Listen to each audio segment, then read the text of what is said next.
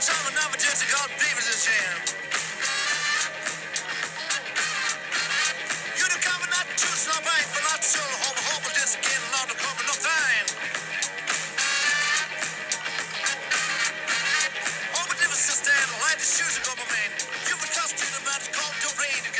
sports fans, welcome to the Greg Message Show. You've got Greg here, your host from Phoenix, Arizona. We're going to be talking politics today. Shocker, I know. I think we've got a fellow revolutionary, maybe not a revolutionary, but, maybe a fellow revolutionary. We're going to find out in the next segment. We're going to talk to a state, a citizen involved in politics here in Arizona. And if you're from Michigan or Minnesota or Massachusetts or California or Washington, these are the same issues that are affecting your state. So don't just bounce because you don't know this guy. Chances are you don't know CD12 in your state either. So dive in for the conversations and enjoy, sit back, and we'll talk a little smack. You know what's great about this format is we can have a deep dive, and I'm too old, fat, and ugly to kick down doors anymore with like a rifle in my hands, but this is my musket now.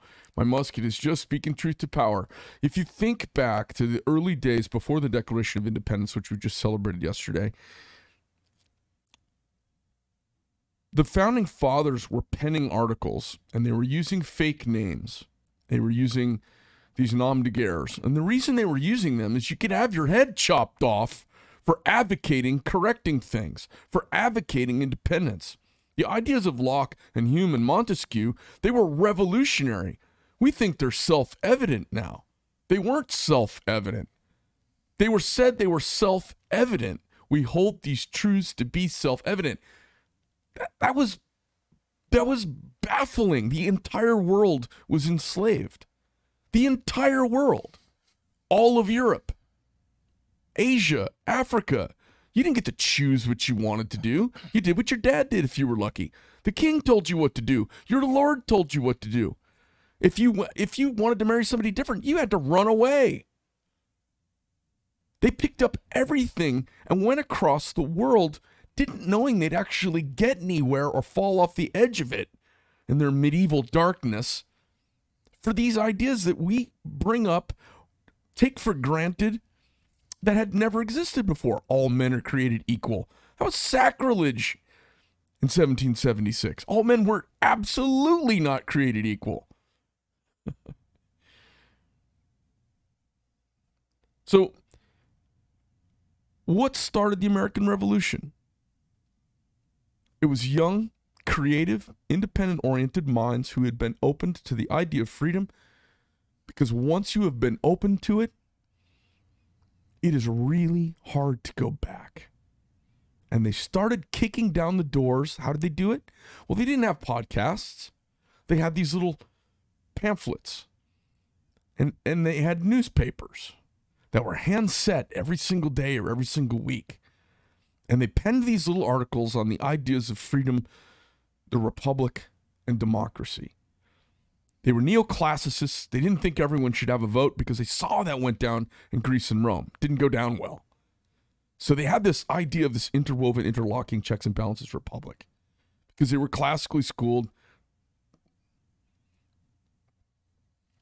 So that's what we get to do now. We're getting to do the next revolution, and every generation requires some revolution. Now, the revolution may be a revolution of ideas. It may be a revolution of reformation. It may be a revolution of out with the old and in with the new, because we got a lot of old right now that's really problematic in this country. When you peel back the layers of the onion, it's so awful that many of us sit back and take a deep breath and wonder whether or not it's savable. You have to, if you have children, think it's savable. But if you really pull back the layers of the onion, most of you guys out there will chicken shit right back to your job, poke your head under the sand, under the blanket, and just say, man, I'm going to take care of my lane and let the rest of this shit work itself out. Because it's so much, it's overwhelming. But we got to have people who are poking their nose in and willing to have the good fight. We've got Anthony Kern with us here from Arizona today. He's a former Arizona State House of Representatives. He's running for state Senate here in Arizona now. Are you in what is CD27? Is that what you're running for? LD27. LD27. And so welcome to the show, and thanks for being here. Thank you, Greg. Appreciate it. Yeah. How you doing? Good. I mean, as I'm listening to you, Greg, I'm just my blood's starting to get a little more hotter and hotter and hotter. I'm telling you, we have a country to save, and it is on a precipice right now. Yeah. And unless we, create this revolution that we need to create, and it's not going to be easy. This is going to be a difficult uphill battle. Everybody, politicians every cycle want to talk how it's just the most important thing ever, because at that moment in that cycle, in that election, in that drive for financing and donations, it is important, and you have to bring importance to it so that you get people involved. Because we're always, as civic-minded people, how do I get kids involved? How do we get, and if you're running for office, how do I get people to vote? Right. And it takes money to run this machine. I mean, this political machine doesn't happen without money. Right. But access to capital is everything. Yeah, but what we're missing is people of character who care more about the country than themselves. Mm-hmm. And it was the defining thing of George Washington. Mm-hmm. He was revered because he would make a decision best for the country in spite of its detriment to him. Well, and you look at the Declaration of Independence. Okay, these 56 signers, they pledged their lives, their fortunes, their sacred honor. They were wealthy businessmen. They were farmers, wealthy farmers. They weren't just your average Joe that, could care less. They thought they were invested. They were invested, and they thought ahead. They thought to the next 2, 3, 4 generations ahead, not about their current election, but they thought ahead, and a lot of them paid a big price for what we can enjoy today. Yeah, almost all of them. Almost all of them. If you look at their financial fallouts, it was pretty bitter. Families lost. Very bitter. Very. But that is the price that you have to pay for freedom. Yeah. I've been to Normandy. I've been to these cemeteries where 18-year-olds, 17-year-olds have given their lives. Yeah. And I don't know if you saw I saw it yesterday. Yesterday was Independence Day. I sat for a couple hours, just went over the Constitution again on YouTube. I sat there and just went over, every article. I sat there and listened to the Declaration of Independence a couple times. There was one thing on YouTube where some Hollywood actors were reading the Declaration of Independence. I kind of like, enough of this. These guys don't even believe what they're reading. Yeah. But anyway, I just spent some time doing it. There's a video out there of a 100-year-old Marine that I don't know if you saw it. I happened to see it yesterday. I think Carrie Lake had it on her Twitter channel, and I teared up because here's a guy that has paid a price. He teared up. And he was literally crying. We moan and groan about America, and all of its ills. But I can tell you, this is all the world has. We've got to fight for it. And if it means our lives, our fortunes, our sacred honor, we need to put that up. We've been back here. Just, I don't know how else to say it, but we've been fucking around with sexual identity. Yep. And look, just to frame this before people go, I want my fellow citizens to be enfranchised. Mm-hmm. I don't care if they wear size 18 pumps and used to be 6'4", and they are dressed like a woman now. Adam's apple. I have no problem with that. Right. I mean, it's not my lifestyle. Right. And I think it's kind of fun. I watch Birdcage, whatever. I'd even go to a drag show in Vegas. I'm not like a homophobe. Right. But I don't want them disenfranchised. I want them to feel part of the nation because they are. It's okay. But I don't want that crammed down my throat any more than I want to cram my beliefs down their throat, Right. And I feel like while we've been screwing around with all of these semantic things of a well-off society, China's taken over the world. I mean, they own Africa right now. They own South America. Our allies are... How is it we are a beacon of freedom and hope in every nation on this planet? Okay? We're the number one place everyone wants to go from every country when polled. Add up the next 20 countries together, more people want to come to America than anywhere else. Look at the border. Why do we have so few allies? It's bananas to me. Yeah. They're stealing the world while we're screwing around with men's and women's bathroom signs, and Disneyland's taking out the BB gun exhibit. Right. Remember the little shooting gallery they used to have over there? They got rid of that. We can't.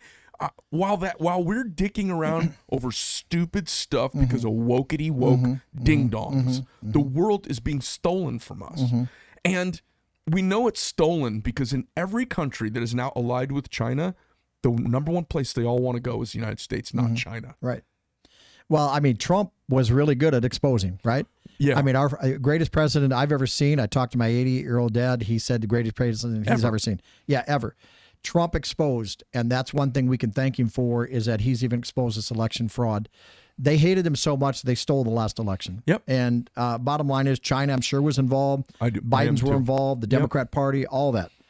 There's enough evidence out there to choke a horse. Nobody's willing to really look at it. You know, Democrats were saying the same thing in 2016 about the election being stolen, you know, how Dominion machines could steal it and blah, blah, blah. So it is, you know, it's an uphill battle. China does have its tentacles in every nation, including the United States government. And I really believe that there's a lot of people working behind the scenes, and the corruption is very, very, very deep in Washington, D.C. with China. I mean, look at Eric Swalwell. Dating a Chinese spy. Dating a Chinese spy, and he's the one working on the impeachment of the president Right. for a fake Russia story. Right. That's unbelievable. So yesterday, I'm kind of going through Twitter a little bit, and here's Eric Swalwell calling Andy Biggs a traitor. A traitor. Oh, yeah. And Eric Swalwell has a couple 3 million followers on his Twitter handle. And I'm thinking, here's a guy who's dating a Chinese spy, and God only knows what he has sold out to our country. Calling Andy Biggs, who's probably one of the greatest patriots America's seen, a traitor. Right. So, you know, they have the media, and they have, you know, the technocrats. They have, you know, Twitter and Rumble and some of these other platforms. It's an uphill battle. And so we have to do what they did in 1776. This is our 1776 moment. You've got to get the average Joe involved, let him know that, hey, you know, this is the alarm, you know, give me liberty or give me death. And you've got to get them involved in any way, shape, or form. Then when they get involved and you're becoming now the target's on your back. Yeah. Lots of experience there. Oh, yeah. You've got to stand. You've got to have a spine. Whether you might stand alone, but you still have to stand. I mean, look at Trump. Yeah. You know, when the media came after me for January 6th and being a Trump elector and, you know, all this other crap, I looked at my president and I said, you know what? I'm not going through anything compared to what he's going through, and still going through it. Unbelievable. 2 years after he's even out of office. You know what's pissing me off right now is I'm hearing, you know, you start to hear this, you start to smell smoke on the horizon before. People in Washington are such cowards. They float stuff before they vote stuff. Yep. And so they're floating this whole moving on from Trump thing. And it is a rhino and is it a leftist sentiment. Uniparty. Yeah, it's a uniparty sentiment. And they're floating the idea right now to kind of see how bad we kick and caterwaller about it. Yep. We need to send him back and burn that place to the goddamn ground. Yep. You know, the January 6th thing, I wasn't there. I wasn't involved. I was there. I'm not embarrassed I wasn't there. I was there, and I've had the FBI at my house now 3 times. I've had 3 times. I've had a process server now 6 times, and they're trying to serve me papers, the DOJ, because I was a Trump elector, probably because I was there January 6th. You know, and Greg, there was a time 2-3 months ago, I was going to go for a morning run, and I got a text from an FBI agent, and this fear came over me. It's like, you know, it just came over me. Yeah. And so I'm like, okay, and I'm running, and I got all this stuff going through my mind. And then as I started running, and I thought, no. I thought to myself, we live in a country that we can still fight back. The Democrats and the Uniparty have weaponized the DOJ. They've weaponized the FBI. Yes, they have. This is what other countries, their citizens fear. No, this is some communist Politburo stuff. They fear, going on and I still am hopefully not going to disappear. But I can tell you, we're getting there. We're getting there. Yeah. And FBI is corrupt. You know, I hear people in the news and I hear people say, "Oh, it's the leadership." It's not. No, it's not. It's all the way to the bottom. Because how does evil happen? Good men say nothing. Good men say nothing. So I'm sure there are wonderful people in the FBI. just like there are rapists who come across the border, but they're not all rapists. Right. There are some good people in the FBI, but there are mostly a bunch of lackey government sheep who trying do to keep whatever their their boss says for their GS-12 position. Yep, exactly. And they are more than happy to steamroll American citizens. And until you have been steamrolled by the government, and I've actually had them roll up on my doorstep as well, until you've had the government come at you, people have no concept of what that They don't have no concept because it's, again, they put their head in the sand. Like you said, they want to just kind of shy away. Nobody likes the confrontation. The federal government shouldn't even talk to the FBI. Right. It should be an independent bunch of cops. Yep. You know, and even talk about cops. I'm from the law enforcement community. When I was watching the police officers up in Seattle when they had the CHAP and the CHAZ and all that, and these innocent civilians were being beat up by Antifa and BLM, and the cops were just standing there, that repulsed me. I'm like, I don't care if my chief says don't respond.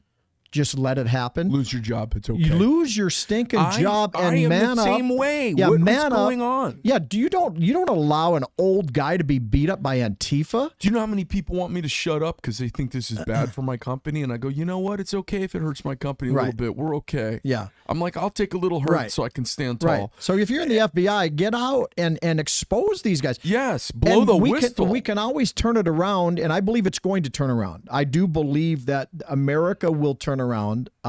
We just have to get past this 2020 midterm election, which is a whole nother thing.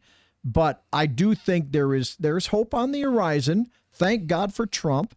You know, he was a Cyrus back in the day. He's a guy that I believe was put there with divine providence, and I loved his fight.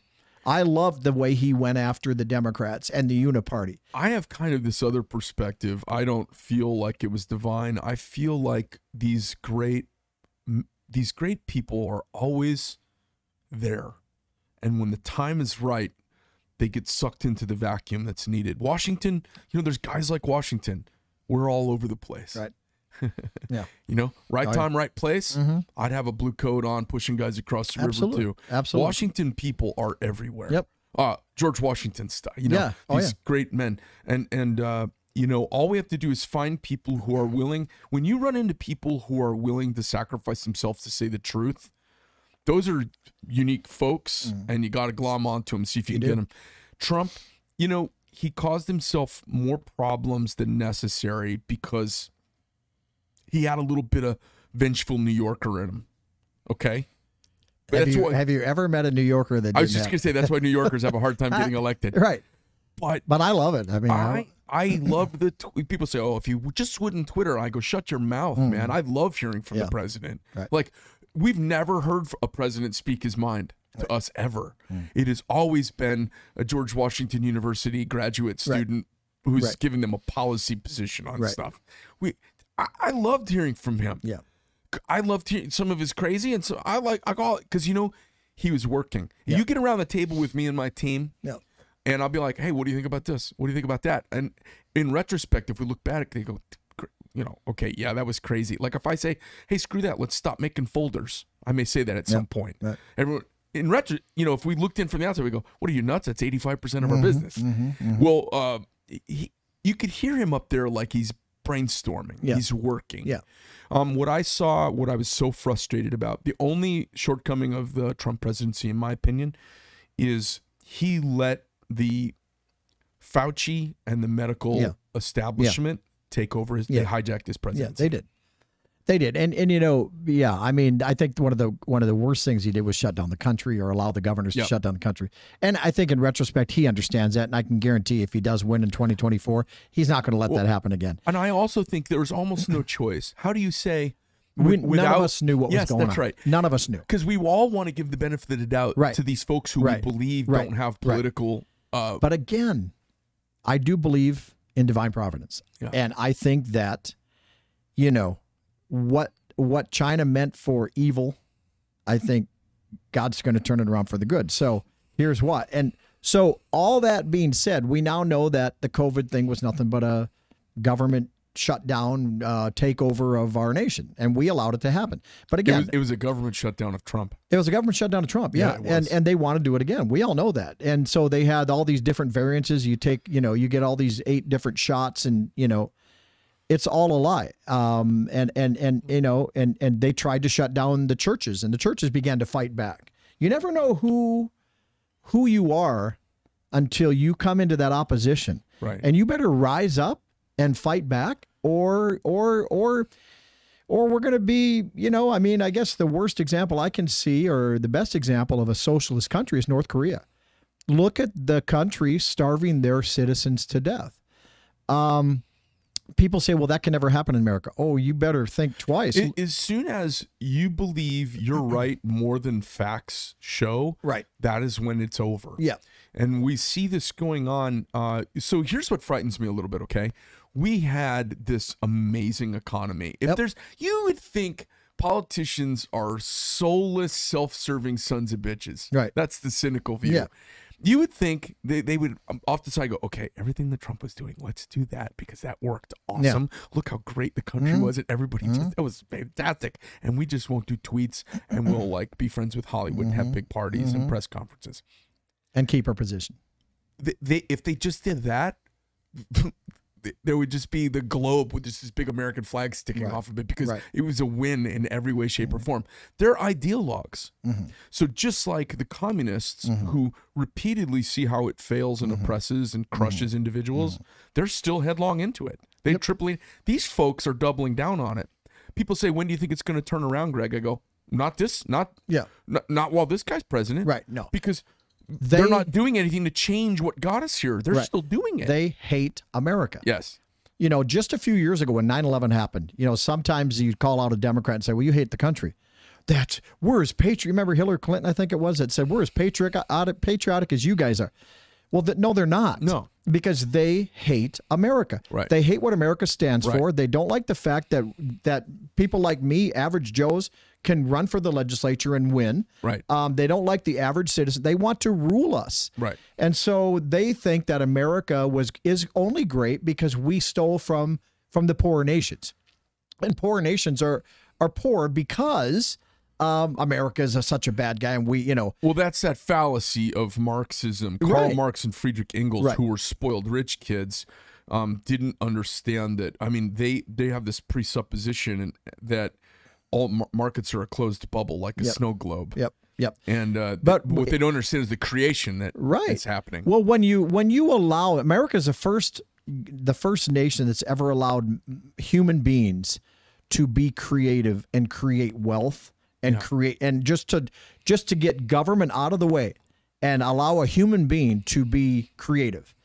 That's why America is so great. Not only our foundation and what the founders drew up as far as the Constitution and my opinion is the Christian heritage that we have, but it's allowing Americans like your company, allowing you to create a company that employs 50 people or so, and be creative and design things that people want to buy.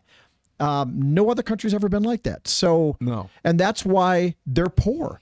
Because the government rules the elite. My wife's from Honduras. She will say, over in Honduras, you have the elites ruling the people. And they make deals, and the elites and the people in political power will make deals with whoever they need to make deals with to stay rich, to stay well-fed, to stay in a nice house, and to stay in power. And they don't care about the average person. What's interesting is I've been all over Europe, and I think they're a bunch of sad, poor people. And when I say that, Americans who don't travel very much have this really highfalutin vision.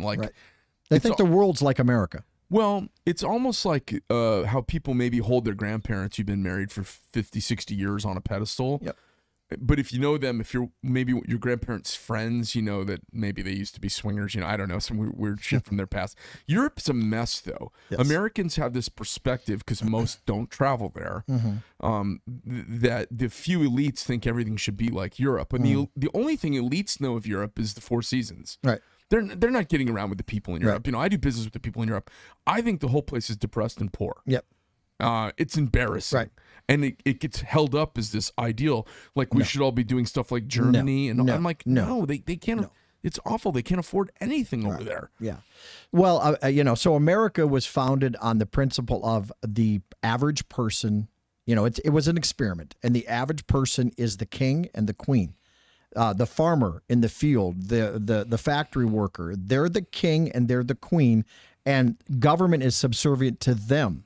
They are, the politicians, I think you said it earlier, we as Americans in 2022 were asleep at the wheel until Trump came in. We knew they were still in elections back 20, 30 years ago. Well, Kennedy. Right. I mean, Kennedy was clearly still in election. Yeah, and so we knew they were still in elections, but we're like, what do we do? Then we'd elect people like Bush, who would go in and say, yeah, we're going to get them and we're going to do this. And then they get in, they're part of the uniparty. They don't care. Yeah. Then all of a sudden Trump came in and he exposed all this stuff. And so the founders said the average American is the king and queen. They're the sovereign and the government is subservient. Elected representatives. So whatever's happening right now in our government is really our fault. As an elected official, I am a representative of the district that I'm going to represent here in just a few weeks. Yeah. And some people say, well, you're in my district, you need to listen to me. And I'm like, if you're for abortion, I'm not going to listen to you. If you're for, more laws to stifle small business, I'm probably not going to listen to you. Because I do have my own philosophy and I'm willing to stand on that. But the majority of the people that voted for me agree with my philosophy. So I'm a representative of them. And that's the way the founders wanted it. Revolutions do not need the majority of the people. Revolutions need people like you and me to get out there, shout from the rooftop, say, come on, follow me. And then whoever comes. And I do believe, again, that there are people in our country, in our state, that are rising up. They are involved. I still believe that the reason why we won Virginia was because every polling position was filled and people were looking at what was going on. Well, that's the big fallout. We can't even put this video on YouTube now because it's going to be completely censored off. Yep. So we'll do a short commercial there. They are censoring us so hard. What's the concerted effort all about? What is the focused, concentrated, concerted effort to censor all opposing views for? Yeah. And why is it okay to accuse one side of cheating that's foundless? Yep. And this is not found. We have grounds to question the election. Losing is not grounds. Right. When the outcome flies in the face of all observable data, this is where belief and empiricism are supposed to jive with one. When belief and empiricism clash is where you get this pushback. Right. Anytime they don't win, they say we're cheating. And we're like, half my life we've been losing elections, and I always go, oh, okay, next time. Right. This is different. What happened? It's different. Yeah. And the reason why it's different is because it was on such a big scale. It's so obvious. Yeah. Just the fact that our Secretary of State, Katie Hobbs, shut down the election offices on the night of the election was it for me. That's suspicious as hell. That was it for me. And so you have at least half of the state that wanted a full 100% forensic audit. Why not give it to them? Why did Doug Ducey certify the election? Why did Mark Brnovich go with that? That's why Mark Brnovich is not going to win this next election. Right.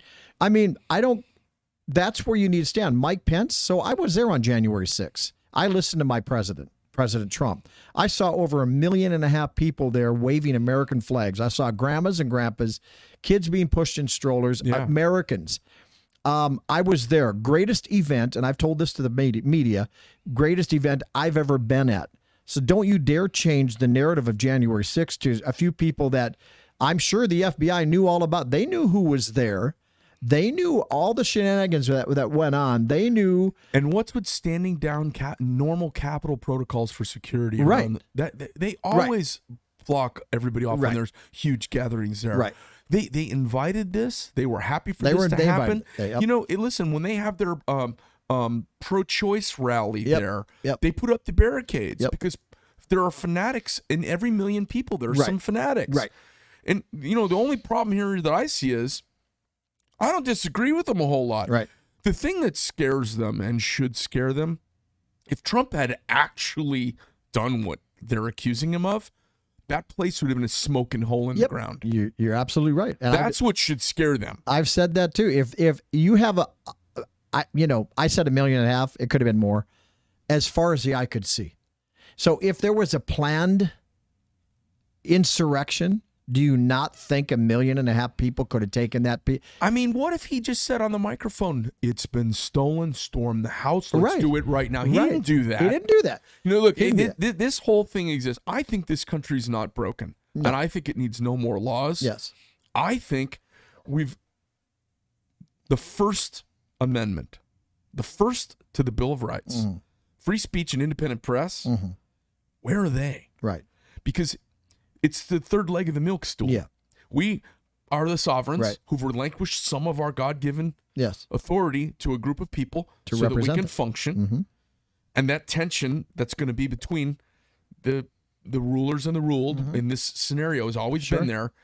But the press is supposed to be calling shots.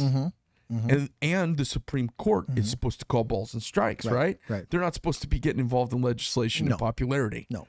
So we've got two parts of our government that have stepped out. How do we get the press to be honest brokers? Yeah, we're not going to.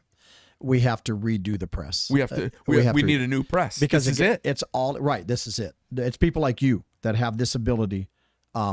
If someone spoke truth to power to the Bidens, to the Democrats during the election cycle, it would have come out differently. They'd be out. And I don't want them to be on my side either. Just call it like it is. Well, when you have BLM as peaceful protests, and you have peaceful, 99% peaceful people down at the Capitol on January 6th, and you see the difference. BLM torching buildings, killing people, billions of dollars in damage. You have the January 6th people, 1.5 million people. And yeah, sure, there was a couple bad actors in there. And frankly, some of them, I believe, are FBI and BLM that we don't know about. But, you have basically people that you see on video, the guy in the horns actually obeying the velvet ropes in the Capitol. If they weren't tearing down statues. I watched that whole thing. Right. It is you know what that was? That was the kids getting caught smoking pot in the basement. Yes. And they are turning it into the kids took over the neighborhood and burned down everyone's house. Yeah. And the average person sees right through that. Now, did some things happen that shouldn't have? Yeah, absolutely. We've all made that known that we weren't in agreement to people that trespassed on the Washington property. But the bottom line is if we cannot let up. And here's the lesson. The lesson is democracy is a pressure relief valve. Yeah.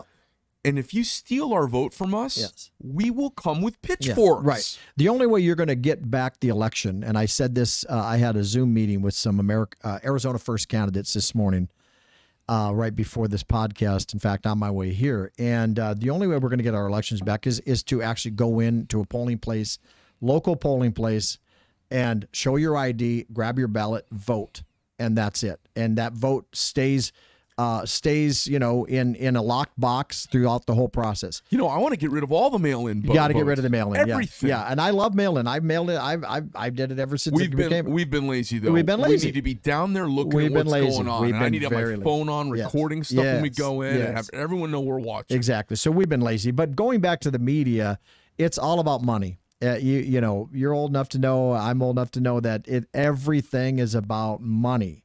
And so, how old are you, by the way? I'm 60 years old. Got a nice head of hair. Thank you, buddy. Yeah, this is a great head of hair. I don't wear hats. Well, I mean, I wear hats because I don't want to get a sunburn on my barren crop. Yeah, right. So yeah, I just turned 60. But anyway, the media, it's all about money. So they have, and I remember back in the 90s hearing that there was a deep dive of a friend of mine. He had said the media in America is actually controlled by about 5 people. You got the George Soroses and you got the Warren Buffetts and all that. And so they actually call the shots of what's being reported. It wasn't as obvious as it was, but again, you thank Trump for exposing it. the fake news media. He's the one who coined that phrase. Yeah. And I love the phrase. Now everybody's kind of doing it. So Trump taught us how to fight. Or actually, I always kind of knew how to fight. I give that credit to my dad. Oh man. But Trump set the stage on the national level. Never seen anything Never like seen it. before. And I can tell you, we are the majority. Oh yeah. We believe, or a lot of people think that, we're doomed because they listen to the media. Yeah, they think we're a fringe minority. And No. That's We're what not. scares the shit out of them. Absolutely. Because California has got millions and millions just like us. Absolutely, they do. Everybody who's not in L.A. County, San Francisco, and just about half. And Right. according to the way elections go down, Yeah. I don't know how much they actually dominate that state. Right. If you had a free and fair election, I don't think California would be blue right now. I don't think so either. I mean, you look at the map, the maps, even with the way it's set up right now, and 90% of the state is red. Imperial Valley, San Joaquin Valley, all the way up Northern California. Yes. Those folks add a little marijuana to them all. They're just like the Midwest. Yes, they are. That whole farm community. Yeah. Well, I'm from Minnesota, and so I firmly believe, and there's a lot of patriots up in Minnesota. Oh yeah. In fact, Elon Omar getting booed the other day. Maybe they're waking up the Somalian crowd that they imported over there into Minneapolis. We have to get the truth because our ideas will win. Our ideas win, and that's why they steal elections, because their ideas don't. Right. And the way the Democrat Party has gone off the deep end, I'm actually kind of glad for, because now they're open about how they hate America. They're open about elections. I've been saying it for 6 years. Trump is willing to roll up his sleeves and have a fight, and Let's do it. And it exposes your enemies. Let's do it. We've never seen this before. Never seen it before. A president willing to go but here's some hope. Nose to nose with everybody. Right, and here's some hope. Thank God Trump's involved. He's really about the only one I trust in politics. Think about this, honestly. though. Think about our side right now, and I say the Patriot side, okay? And my Democrat friends, they love the country. Half of them have this, like, ring in the toilet bowl view of America from 40 years ago. Like, they still watch NBC News. We have a deep bench of baller-ass conservatives. Yes. And the Democrats have got Gavin Newsom. Yes. He's a moron. He's a moron. Yeah, I mean, you look at Ron DeSantis fighting over, but again, you look.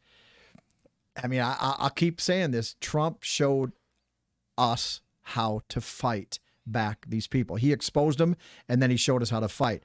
The sad thing is that President Trump, I believe, had some bad people around him, and might still have some around him.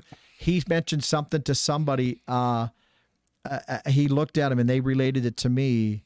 I remember what it was. There was a lady, a business owner in the West Valley, and she went to Mar-a-Lago, and she had a one-on-one with Trump, and Trump said, "I just can't trust anybody. I don't know who to trust." Right. He could trust me. Right.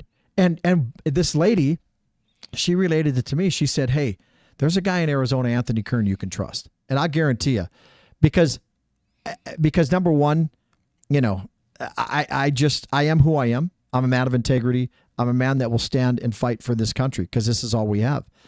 If we lose this, that little guy is going to suffer for it. And I'm not sure who that is, if that's your son, but that little guy's, we're fighting for him. We're fighting to keep him free so he doesn't have to live under tyranny and a Marxist, communist, Venezuela type country. So they just think it's hyperbole, but that's what happens. But here's so Trump is a positive. That's one positive. Yeah. 2, the people have awakened. 3, the Supreme Court just in the past week. So so now we have a Supreme Court actually doing its job. Actually doing its job. And not they're because, looking at the Constitution and not because we got our way. I was at Jim Lehman's thing, and I talked to 350. Love Jim Lehman. I don't know. He had a big thing over in Troon, and I did a big open there. And I said, how's everybody feel about what happened in the Supreme Court? And everybody cheers and everything. He said, hold your applause. They didn't actually rule for us. Right. It wasn't for this issue. They ruled about the court. That court was ruined in 1972. 1973 because of that decision. Because for the very first time, it's political. They forced a political thing out into the American public that the Congress, our elected legislators, didn't have the ability to do. They couldn't put together consensus. They weren't able to pass a law. So because they couldn't get a law passed, the Supreme Court broke the rules. Right? Yep. All they're supposed to do is Rule that on the fair play Constitution. or is that not fair play? Right. Right. And they expanded it and they legislated. Yep. And that ruins the bench because it turned it into a political. It just, you've seen it deteriorate over 2 generations. Right. So now we have a Supreme Court that, thank God for Trump, again, Yep. he put on 3 justices that now look at the Constitution. Is this law? And this is the way the founders wanted it. Founders never envisioned that the judge and the courts would become political, because they were supposed to balance the Congress out and they were supposed to balance the executive branch out. So all 3 branches of government were equal. Well, they were supposed to be doing what the press is supposed to do to us personally. Yes. They were supposed to be doing legally, Yes. calling the shots, calling shots. balls and strikes, Yep. right? So the press is supposed to call balls and strikes. Yep. You know, you voted for this, you bunch of ding-dongs. Right. You can't expect them to do that. Right. And then they're supposed to speak truth to power. And keep us accountable. Right. And then that's what the Supreme Court's supposed to do. Okay, you did all that, but that's not by the rules, so you can't do that. Yep. But you look at all the rulings. So that's another thing that we have on the courts, or to think that, hey, wait a minute, something's turning. And the day that they did overturn Roe v. Wade, there was a different feeling in this nation. I felt it. I felt, wow, that's pretty amazing. I'll never forget. I was watching Glenn Beck that night on Newsmax, and that's kind of how I relax. It's weird, huh? But I don't know, 11 o'clock at night, I'm watching Glenn. Beck, that's but funny. he was actually, it was a taped version of earlier in the day when Roe v. Wade was announced. Yeah. That guy teared up. That guy, he was talking to somebody from Ohio, I think it was, and all of a sudden he stopped. He goes, well, hold on. And his eyes got big, and he's like, oh my God, they just overturned Roe v. Wade. And he was speechless. Well, listen, I've had so many conversations about it. So I started in politics, and politics is like a hobby for me. I have been into politics and public policy since my junior year of high school. Jake Mehegan, who went to Boston Public, he was an Irish house painter in the summers, teacher. His dad had been in World War II, and he had this thick Boston accent, and he taught politics.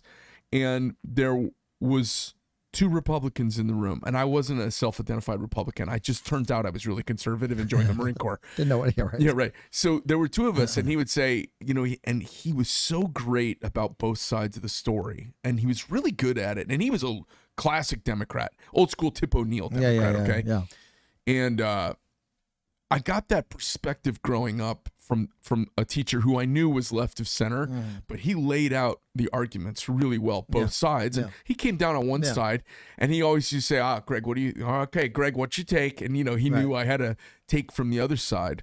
But that's the way it should be. Absolutely. And what I was going to say is this Roe v. Wade thing that went down, as soon as the leak hit, 5, 6 weeks ago, my daughter and I started talking about it.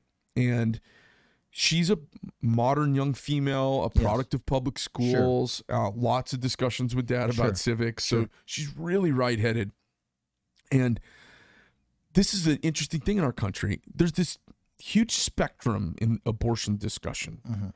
And we all got pushed into either a Christian fundamental position or into a lunatic abortion the day before birth. Right.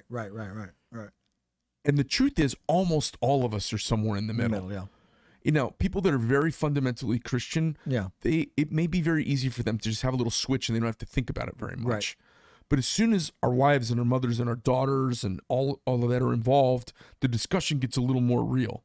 So what was interesting is she thinks I'm a lunatic fringe right-winger. Who's that? My daughter thinks I'm a lunatic fringe right-winger. And I'm concerned Badge of honor. Yeah, right. And I'm concerned she's not a little Marxist in the making. You know what I mean? She's young. So she'll come around, Dad. That's right. As soon as she starts making money, she'll figure it out. Yeah.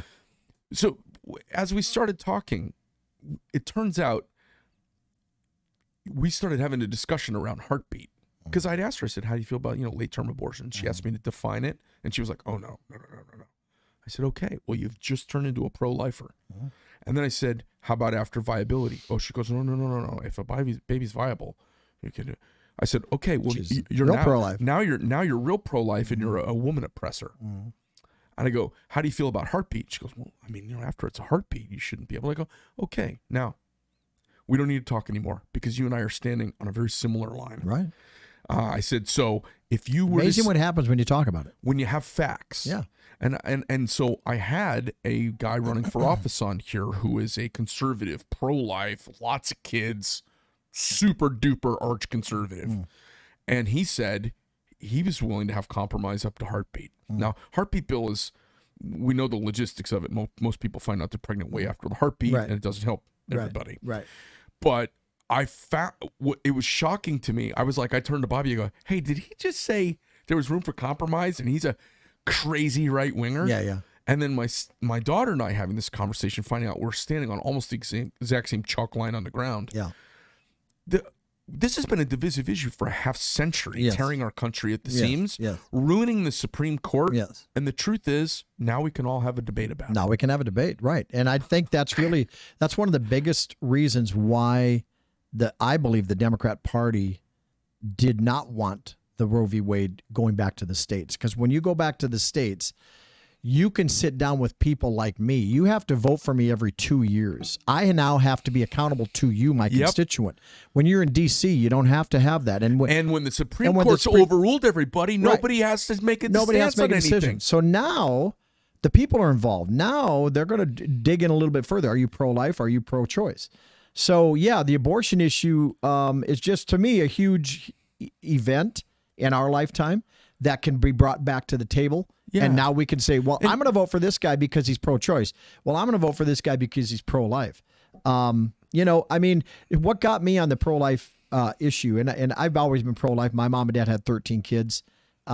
Yeah, right. I have 13 brothers and sisters. Great. Oh, my goodness. Yeah, mid-Minnesota farm family. You guys are a baker's dozen. Baker's dozen. Yeah, we have our own little, volunteer team. You have two basketball teams. Right, exactly. And reserves. Right. And funny thing is, they're all conservative. So be hopeful on your daughter because she's going to follow Dad's footsteps. I hope she does. I follow Dad's footsteps. Absolutely. You know, it's funny. I talk to and people. when we were 20, we were like, que sera, if you want to. I've gotten more conservative as my bank accounts changed. Yeah, well, right. And you realize, wait a minute, I love my country. I love what we have. When I was in college, I had I don't want to say too much because I don't want it to reveal anything to anyone in my life, but I had a friend of a friend got pregnant, and her boyfriend wanted nothing to do with her or being pregnant, which was crazy because she was a dreamy girl. Yeah.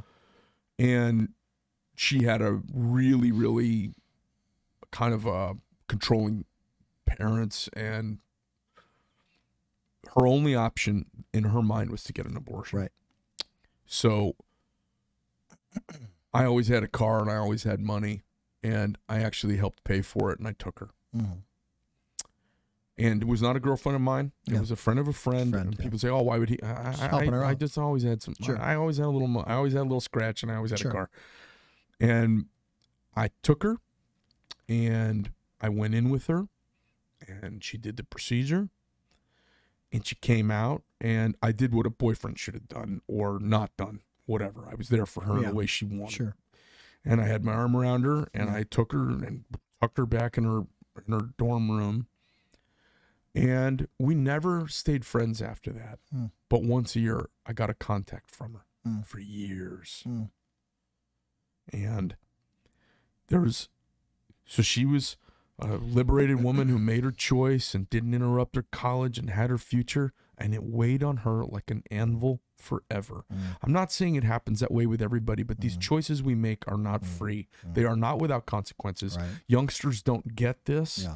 And sometimes the inconvenience of a child could be the joy of your life. Right. Well, I can tell you. I mean, that's a great story, Greg. That's a great story. You were there for her, and I really believe so. That story, it's happened millions of times. Happens a million times, but it's a good story to push the pro-life issue. You know what I'm saying? I mean, so there's ladies out there that have went through an abortion and they feel horrible about it, but use it for good. I mean, Jane Roe, I guess she actually later on in life, I think her name is Jane Roe. Anyway, she actually later on in life became a pro-life person. Yeah. And she's like, I'm sorry for what I did, but let's turn it around for the good. And so that story, Greg, really speaks to me. What got me really, pro-life is I remember watching on TV a video of a baby that was going to be saline injected and just basically burned alive. Yeah. And that little baby's pushing back on this. Yeah. Pushing back. With its hands. Right. Trying to survive. Trying to survive. And I'm like, that really touched me. Yeah.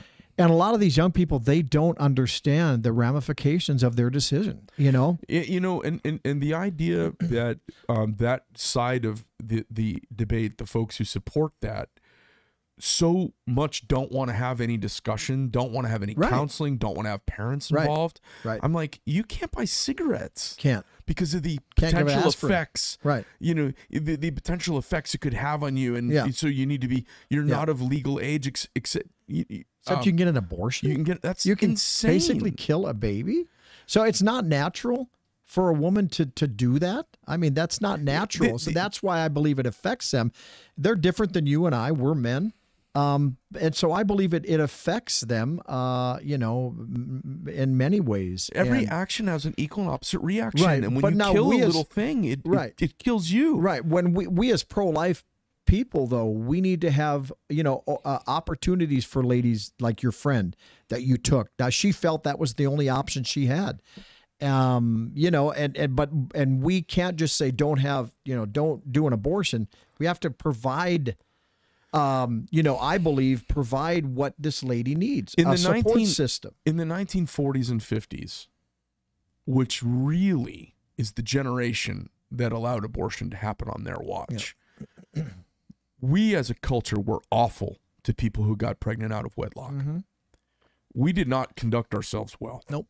I remember back in the 70s, people were you know, a girl got pregnant in high school and people shunned her. And so the thing is, you know, that wasn't just white men doing that. Right. That was everybody. Everybody. Our culture was Victorian, post-Victorian. Our grandmothers in the 1970s, our grandmothers were Victorian women. Yep. Prim and proper and buttoned up to the bottom of the chin. Yep. And Didn't our divorce. And our judgment, primness, and our religiousness, primness, it marginalized people. Yes. And what you do when you marginalize people, they make bad choices. Right. Same thing with January 6th. You marginalize people's vote, they'll come burn down your Capitol building. Right.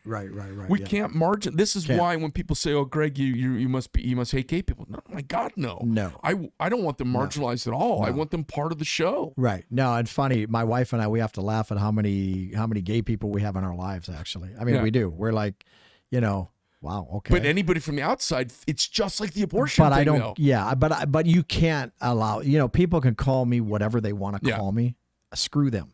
Yeah. I am fighting back for our country. They didn't treat the founders right. You know, they. I mean, the local people literally, you know, burned down the founders' houses, destroyed their crops. You know, not the British necessarily, but it was a lot of the locals. You know, it was 3%. It was 3% of Americans who wanted to be independent. Yep. That means that's why this direct Switzerland thinking of democracy that everybody in Hollywood and New York wants to have this direct democracy. Yep. It was never intended to be that. We never wanted to be that. We'd still be British. Right. And it was set up the way it is so we wouldn't be serfs to the big cities. Right. They were worried about Philadelphia and New York City. Right. And the entire rest of the young early America didn't want to be a subject to New Yorkers. Right. Well, we still don't. Right. The only thing that holds us together, disenfranchise the Electoral College. Right. Disenfranchise 30 states. Right. Let me know how it works out. Right. Yeah. It ain't I gonna know how happen. it works out. But there's a push to do that. I know. There's a push. But we need to, as conservatives or as constitutionalists, Americans, as patriots, say, hey, listen, if you disenfranchise 2/3 of the nation, they're going to come with pitchforks. Yeah. January 6th wasn't an insurrection. Right. Imagine if he'd wanted one. Right. Because all he would have had to do was say now. Right. Because most of us feel it in our guts. Right.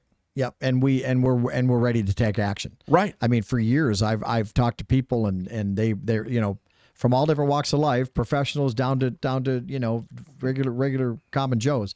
They thought, man, this is going to turn out civil war, you know, and I'm ready. We're going to fight. I don't think I'm hoping and praying it never gets to that. I think we can do it in the realm of philosophy I and hope we ideas. can do it through the system. I think we can. I do think we can. Now, I believe that is what they want. That is what the elitist world. Oh, they want us people, to pop the a World revolution. Economic Forum. They want us to get into that because then you can come in.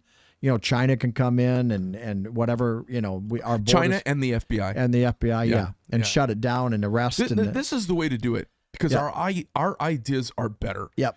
It's funny when you get libtards and you say, "Hey, let's sit down for a minute." And I know you think I'm a moron, and I think you are missing the facts. Let's just talk. You can see them melt, and they go, "Oh." They don't even want to have the discussion. Right. Because they're so ignorant. They have a faith-based worldview. Yeah. And their faith is based in kooky people. Yeah. What you need is the debate, like you and your daughter.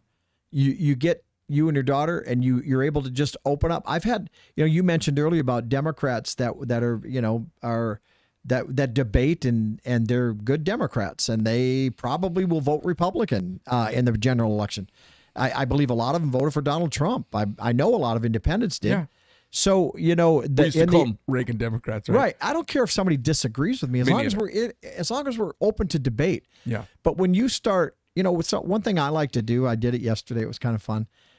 I'll post something on social media just because I know they're going to respond. Oh yeah. And you're being a provocateur. You're provocateur, yeah. And so I did it yesterday. I said what did I say? I said, I'm celebrating July, not only July 4th, but also the booing of Ilhan Omar. And this lady gets on there and she's like, I just reported you to Facebook for your racist comment and blah, blah, blah. And I just tweet. I don't usually tweet even after that, but I just said LOL. And then they're like, you were there in January. What I like to say? Thanks for being a fan. Right. Well, right. That's what I mean, unfollow me if you don't like me. Yeah, really. Get rid of, de-stress yourself. Right.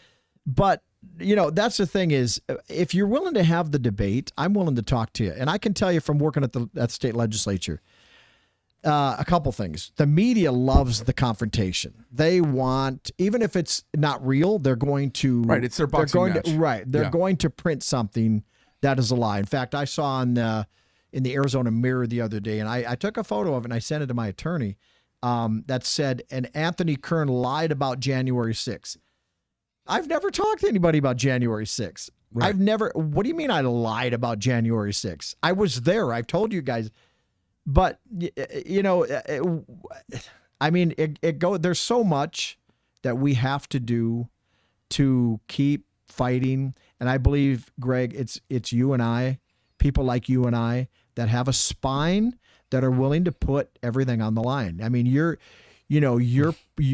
putting your business on the line. Oh, yeah. You're putting your reputation on. You're speaking at Kerry Lake events and Jim Lehman events. And what's crazy? I asked my team. I said, I've asked everybody in the company, do you want me to back off? Nobody wants me to back off. Right. Because they know. There's something else, and I think it's worth talking about. We have to engage the left. Yes. And we have to quietly and gently educate them. Yep. Because the truth is all we have. All the bullshit. That's all we have. And I was just thinking that, Greg, while you were saying that, truth is all we have. And Aristotle said there can be no. The young men of Athens were sitting at his feet. Aristotle, what's the most important feature of man? What is the most important characteristic of man? What should we strive for? Yeah. And they said, is it this? No. Is it truth? No. It's not truth? No. It's courage. Courage. Yeah. Because without courage, there is no room for the truth. Right. Without courage, you can't fix things. Yeah. You can't confront error. Right. You can't confront tragedy. Right. You can't confront evil. Truth is the most important thing. And we can't get truth without courage. So he said it's the most important thing. Yeah, that's good. And we have to have courage, and we have to push all the time. I find people say, oh, I got a right to my opinion. I go, no, you don't. No, you don't have a right to your opinion. You have a right to earn your opinion. Have you earned it? What do you mean by that, Greg? Well, have you done any work? Do you understand the points of the topic of the day? Don't tell me about pro-choice. Right. You You're just getting your points from NBC or Fox News. Right. There are really 3 moments of discussion about pro-choice. Do you not know what they are? Yeah. How can you be pro-choice if you don't even know what it is? Right. Well, I'm pro-woman. How is it pro-woman? Yeah, you can't even define a woman anymore. Right. You're out of your mind. Right. I tell people, no, you don't have a right to your opinion. Right. You have a right to earn your opinion and Yes. support it with facts. Yes. You don't have a right to your opinion. Yeah. Because if you think that, it means you can think whatever you want and the facts don't matter. Right. That's not true. Right. Well, over the years, the left has done a good job about graying the facts. They've done a good job about indoctrinating our kids. They don't even talk about facts anymore. Right. They don't even talk. They don't care about facts. It's about the narrative for the moment and what they can get the people wound up all wound up about. I get lefties in to talk to me, and 5 minutes into talking to me, they don't want to talk. And I am just like this with a lefty. And if I actually treat them more gently. Yeah. Because I would never want anyone to think I was bullying somebody. Right. And I would never want anyone to leave thinking, oh, that boorish asshole. Right. I want them to go, oh God. Maybe just get them to think. Right. I want them to go, oh, I don't know. Yeah. I mean, I had a union leader in here. Yeah. And we were getting ready to do a thing on YouTube. Yeah. And we did a pre-interview. Yeah. And during the pre-interview, the guy started crying. He's head of the teachers union. And he said, oh, I can't do this. I go, what's the matter? He goes, this is back when I used to do pre-interviews. Sure. We talked for 45 minutes. He got teary-eyed and he said, you've rocked everything. I think I need to go. I can't be here. Yeah. I bet you I met that same guy. We were in Thunderbird High School. I was doing a tour of the high school as a legislator, and him and I got alone in a hall. I said, you and I agree on most everything. Why are we so divided? Why are we? I think it's more of the position that he has to put forth. Unbelievable. Yeah, I know, and a lot of it's to keep your job. And if he'd have had courage, could have changed everything. Could have changed everything. Yeah. And that's the thing. Yeah. When I see what's going on in Washington, I'm like, you guys have the power. You don't have to stingy cling to it. Right. Dude, there's no good in having power if you don't act like a baller when you've got it. Right. So it's election year, and in election year, everybody's conservative. A good example of the deceit that's out there is you remember the Obamacare, and you remember every year the Republicans would get out and say, we're going to get rid of Obamacare. You're going to give us your vote. We're going to get rid of Obamacare. Except when they had the chance to do it. They had the chance to do it. And that's what you're experiencing right now, Greg, is even Mark Kelly, if you look at his ads, he's a conservative. Look at Karen Taylor Robeson. She is a conservative outsider, her radio ads say. I have to turn off the radio every time I hear one of her ads because she has been part of the swamp for years. And I'm sorry, I people get mad when you call out some Republicans, but this is a do or die moment for America. Yeah. The Uniparty wants us to go back to pre-2020. We can't do that. We are losing. No, it's too late. It's too late. Yeah. Carrie is she's kind of an interesting anomaly for me. Yeah. I was not initially enamored. Yeah. I had her on the show. She was very nice, conducted herself really well. Yeah. And I wasn't initially enamored. Okay.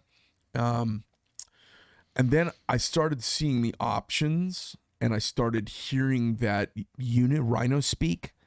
And Robeson's a perfect one. Well-spoken, trained attorney, full of shit. Now, I haven't had her on the show, but that's my gut instinct when I hear her is just another institutionalist who's going to go along, make no waves, and always say the right thing. And I think Carrie, I introduced her the other day to think I'm all in on the Carrie wagon at this point. Yep. I think she might bring in the Arizona National Guard, and if she thinks, now I've heard this said out loud, and I know you've heard this, that the Tohono O'odham Nation is colluding with the cartels for part of the money or for laundering the money and letting illegals come across the border. People say, why would they let them do that? Well, because there's money involved. It's all about money. They've got a casino now. They can launder money because that's what casinos do. They're big washing machines. Right. And I said, so I've heard this said out loud now by numerous people. So I'm not the first one. Right. And I said, there's only one person in the group who might put the Arizona National Guard in a circle around that thing and shut it down. Because we can't shut down the reservation. And they won't let us put a wall across. Right. But we can put a wall across. How are they going to stop us? Yeah. And we could put let's close their washing machine down. Yep. Because it's just a little island here in town, right? Right. So she's got the balls she's just kind of wild card enough to do that. And I went, okay, I like her. Right. Well, so Kari Lake, so I was probably on pretty quick. I remember Kimberly. I liked Kimberly a lot, and when she was running, I had a lot of supporters of Kimberly's in my district. So, and she's a friend. I do like Kimberly. But I didn't think she had the comfort making waves. Yeah, I don't think she did either. But Kari Lake, from the very beginning, was saying what needed to be said. People say, well, she doesn't have any government experience. So what? That's a plus. Yeah. That's a flipping plus. Right. What are you saying? You mean she'll be pissed off when you tell her it takes 10 years to build a mile of wall? Right. I mean, she doesn't need governor experience or government experience. No. Surround yourself with good people that you trust and let them kind of direct you. But you make the decision. So she is saying the right things about the election. She's saying the right things about getting rid of state government.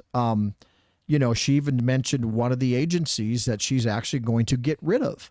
And I'm like, okay, I heard that. So that's going to be one of my first bills. This is something really telling that she said the other day. She said she was going to do something. She was telling this group that we had just spoken to. And she said, I'm going to do this. And everyone's worried about the federal government suing me. She goes, who cares? Right. And I kind of have this devil may care attitude also. I'm like, who cares? Right. Like Mark Brnovich, if he wanted to win, he could become the next U.S. Senator from Arizona so easily. Here's all he'd have to do. Call a press conference and arrest 200 people. Election.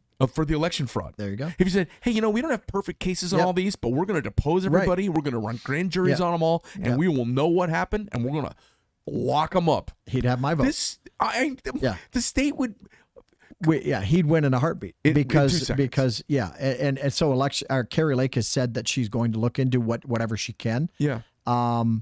You're right. I mean, it's kind of rocket science, but the problem is that's not who they really are. No. They are listening to the uniparty again. Right. The Chamber of Commerce is out there. Yeah. And we cannot. So I hope and pray that this election will send a message to the Uniparty and the Republican Party, because honestly, I think they are bigger enemies absolutely than the Democrats. Because if you ever hear Trump speak, he's always like, those Democrats are vicious, but then he'd say those Republicans. And I lost the 2020 election. I can guarantee you the reason why I lost. Trump won my district by 300 votes. The reason I lost, I don't have proof, but I have had people tell me that they sat in meetings that these groups were out there and they did not want Anthony Kern back. I was a rules chair for 2 years at the Capitol. People have always asked me, what do you want to accomplish as a legislator? They've asked me that for years. I could never answer that. I didn't have an agenda going down there. I just saw my state and my country going to hell, and I wanted to do what I could to try. Involved. And politics has always been in my psyche since, like you said, blame it on my dad. But so when I was rules chair, a normal rules chair would stop maybe 5 to 10 bills. And with Republicans in charge down there, they were Republican bills. Once in a while, you'd have a Democrat that would make it to your committee. And every bill goes through your committee. So as rules chair, I stopped like 80 some Republican bills. I had every Republican down there pissed off at me, every one. And the lobbyists just hated me. In fact, this election, I have had 2 representatives call me and say, Anthony, you lost because you pissed off all the lobbyists. And I'm like, oh, okay. I mean, I already knew that, but I'm like, oh, okay. The second time I was told that, I'm thinking, you know what? This is starting to piss me off. That we're not supposed to be listening to lobbyists down there. Right. We're supposed to be doing doing what's right. Yeah. Do what's right. Don't do it to corner the market for your Amazon or your Walmart. So back in the 2020 election, I firmly believe that I was single shotted. The Democrats spent $1.5 million to unseat me at a $24,000 a year job. But I don't believe it was that. I do believe it was and I won't name names, but I'll name groups. Greater Phoenix Leadership was one of them, and Americans for Prosperity.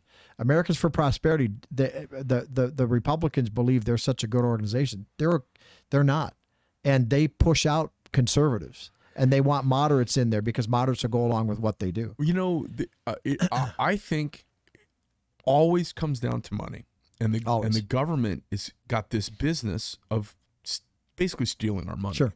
And they do it. They guilt us into it. It's for your roads. It's for your children. It's for the neighborhood. Right. And it's really a fight to take all that money. Yeah. Because the Republicans go in there, and I hear so many conservatives go in and they talk about bills and all this stuff they're going to do. And I go, your only job as a conservative should be killing bills. That's what we have. I figured too it much out. Stuff. Right. I figured it out. So after I was rules chair, during I was rules chair, I'm like, I finally figured out what my intention is down here.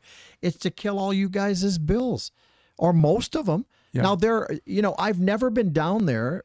I tried it once. I tried to remove statutes. I tried to remove laws, and I got more pushback from the Republicans than I did the Democrats about trying to remove laws.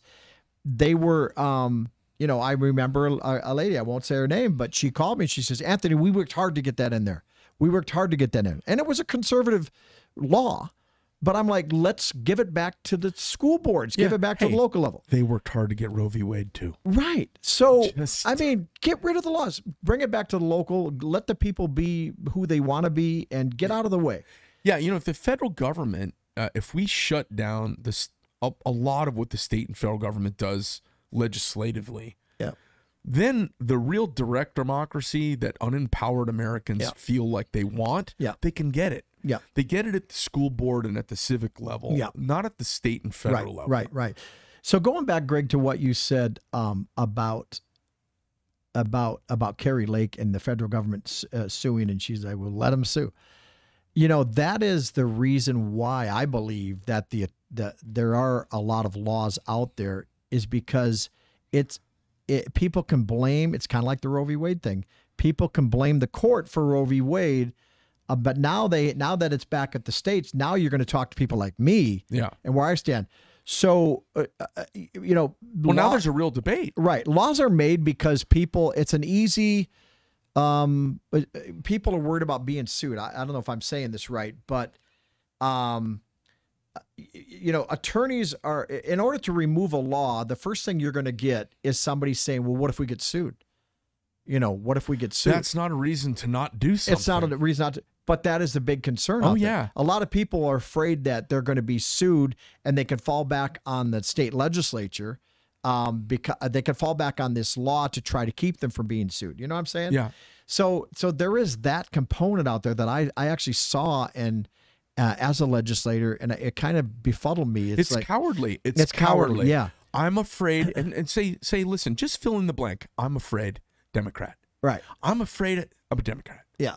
I'm afraid of this. Yeah. I need the government involved. Right. I'm afraid of that. We need a real. Right. I'm afraid of this. Right. I'm afraid. Right. I'm afraid. Fearful. Stop it. Yeah. Mark Yeah. Brnovich, I've been asked to run for governor so many times. I had somebody offer $1 million for me to run. Oh, wow. And I said, I'll tell you what. Send him my way. I said, I'll tell you what. For governor. But... I didn't want them. They were from California. Yeah. I said, I'll tell you what. The attorney general in this state was a job I would want, and I would take it. Wow. Because I don't think you need to be an attorney to even run for it. I don't know. But that would be a great job, because I would say, hey, guys, I don't care if you have perfect cases. They've got a huge staff of attorneys. Yeah. So they're all smart folks. Yeah. Here's the goddamn goal. Let's go light some fires. Yes. And let's see what snakes come out from under the burning bushes. Right. We can put out the fires, but let's find the snakes. Yeah, right. And I would start rolling people up, because we know what happened. There is so much evidence and video. So much evidence. And I would make such a storm that you couldn't suppress it anymore. Mark Brnovich is part of the big uniparty suppression. Because he's waiting for these perfect cases because he's worried about losing. Right. And that's his excuse. Is and that, a Hall of Fame, I can't comment because it's under investigation. Well, there's two things. Not good enough. I can't comment. And we haven't brought the case because we don't know if it's winnable. Yeah. Hey, listen. Who cares? I'm sorry you didn't play sports. You get into the Hall of Fame with a 335 batting average, which means most of the time you struck out. Right. It's okay. Right. Go light a fire. Get a 335 batting average. It's right to do. Yes, that's what I say. Do what's right. Jam everybody. Let everybody know if you are cheating these videos of people showing you cheat. Right.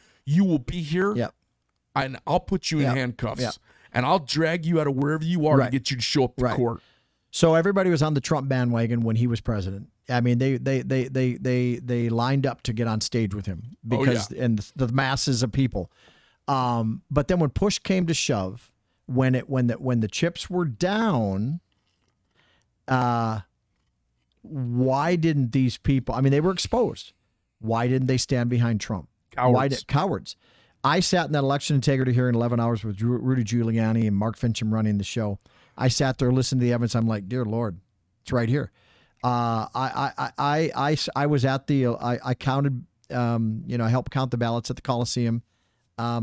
It's there. I saw ballots that, and I even said that this morning on this Zoom meeting that I had. Ballots, many ballots that were machine filled in by machines. Perfect ovals. If you were to, let's say, for instance, you were to get a sit down with Brian Williams on MSNBC right now, he would ask you a flip version of the question. Look, if there's all this evidence, where's the evidence? Right. And it's the most disingenuous conversation and question because nobody's walking around with boxes of the evidence. I'm waiting for an interview to happen where somebody just brings out the box, say, okay, well, I brought some videos here. Right. And I have they say, well, that's not evidence. Well, would you like me to adjudicate the whole thing in front of you right now? Right. Do you ask that when Charles Manson got brought up in the murder? Say, where's the evidence? Yeah. Well, the evidence is right here. Right. There's a body of it. It's a lot. Right. It's complicated. Yeah, it is complicated. And, the evidence is there. I mean, the fact you've got one of our board of supervisors actually admitting to deleting files. Why'd you delete files? To make room. I mean, you heard him with Andy Biggs in Washington, D.C.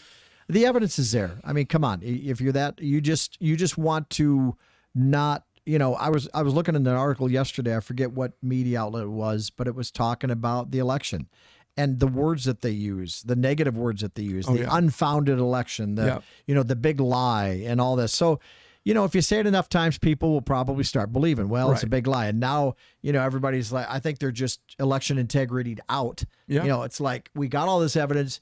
There was this big hype. Nothing really happened. But we can never, ever let go from 2020. We have got to figure out what went wrong. We've got to prosecute people that did the shenanigans. And I honestly think a big part of it was the lazy government. I believe that we've never had an audit before. You've got county election workers that you saw. I mean, I saw the sloppiness of the chain of custody, on these ballots. They're supposed to follow a chain of custody. You have the passwords that the passwords into the election system that has not been changed for years, and anybody had access to that password. Unbelievable. No security. So I think it was lazy government for sure, but it left a opening for this to happen. Huge. And the people involved and all the supporters stepped right into it. And who knows where it's going to be, where it's going to go. I heard this morning that on the 14th there's supposed to be a big announcement from somebody about how it was involved internationally and all that. Frankly, what my experience on Election Day 2020, my wife and I were at the poll on 63rd Avenue in Peoria. We spent the whole day there, 8 hours. I've never seen it before, and it never really dawned on me. But I saw a lot of California young people come over, probably 10 of them, with their laptops right outside the voting area, and they were coming in. I introduced myself to a couple of them. And I said, "Hey, why are you guys here?" "Oh, we're just here to make sure the elections are handled right, and we're here to monitor the election." And just questions. And then that night, and then everything. Trump has never been wrong. He's never been wrong on anything. Every time, and it's, why don't we believe him for election integrity? I've had this discussion with so many of my friends. I said, when Trump says some batshit crazy sounding thing, and he says it like while he's pointing you in the chest, he knows. He's got information you don't have. Right. Exactly. Because when he said, remember in the very, very beginning, he said, somebody's spying on me. Yeah. Like if you whispered to your wife, hey, let's go buy 3 purple turtles. We'll chop their heads off. We'll make a boat out of them and sail them to Tahiti. And you just whispered it in her ear. Peter wouldn't like that. And you saw a quote of that in the newspaper later. You would go, somebody's listening to us, and I know because I didn't say that to anybody. Right. He had that kind of moment. Yep. And what did they say? paranoid, cognitive decline. Yes. You're insane. He's insane. Yeah. This is why you shouldn't vote for him. When would that ever? 100% true. Right. 100%. Right. So why would not we believe him right now? The with Russia the thing. Yep. Everything he said about it has turned out to be 100% true. Yep. He has said some batshit crazy. Yes. I always tell my dad was cracking up. I go, whenever he says something batshit crazy, sit back and wait for the truth to come, because it's coming. Right. Exactly. Same with elections. I mean, he has said and will continue to say, but here's what the left's trying to do now with people like me, people like Rudy Giuliani. One of the first bills I did run down at the Capitol was to demonopolize the state bar. I am not an attorney. And, I get the profession.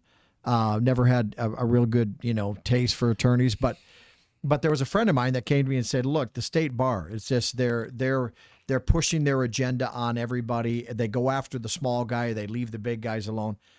And so I said, it's a good bill. Let's demonopolize the state bar. Had a lot of pushback.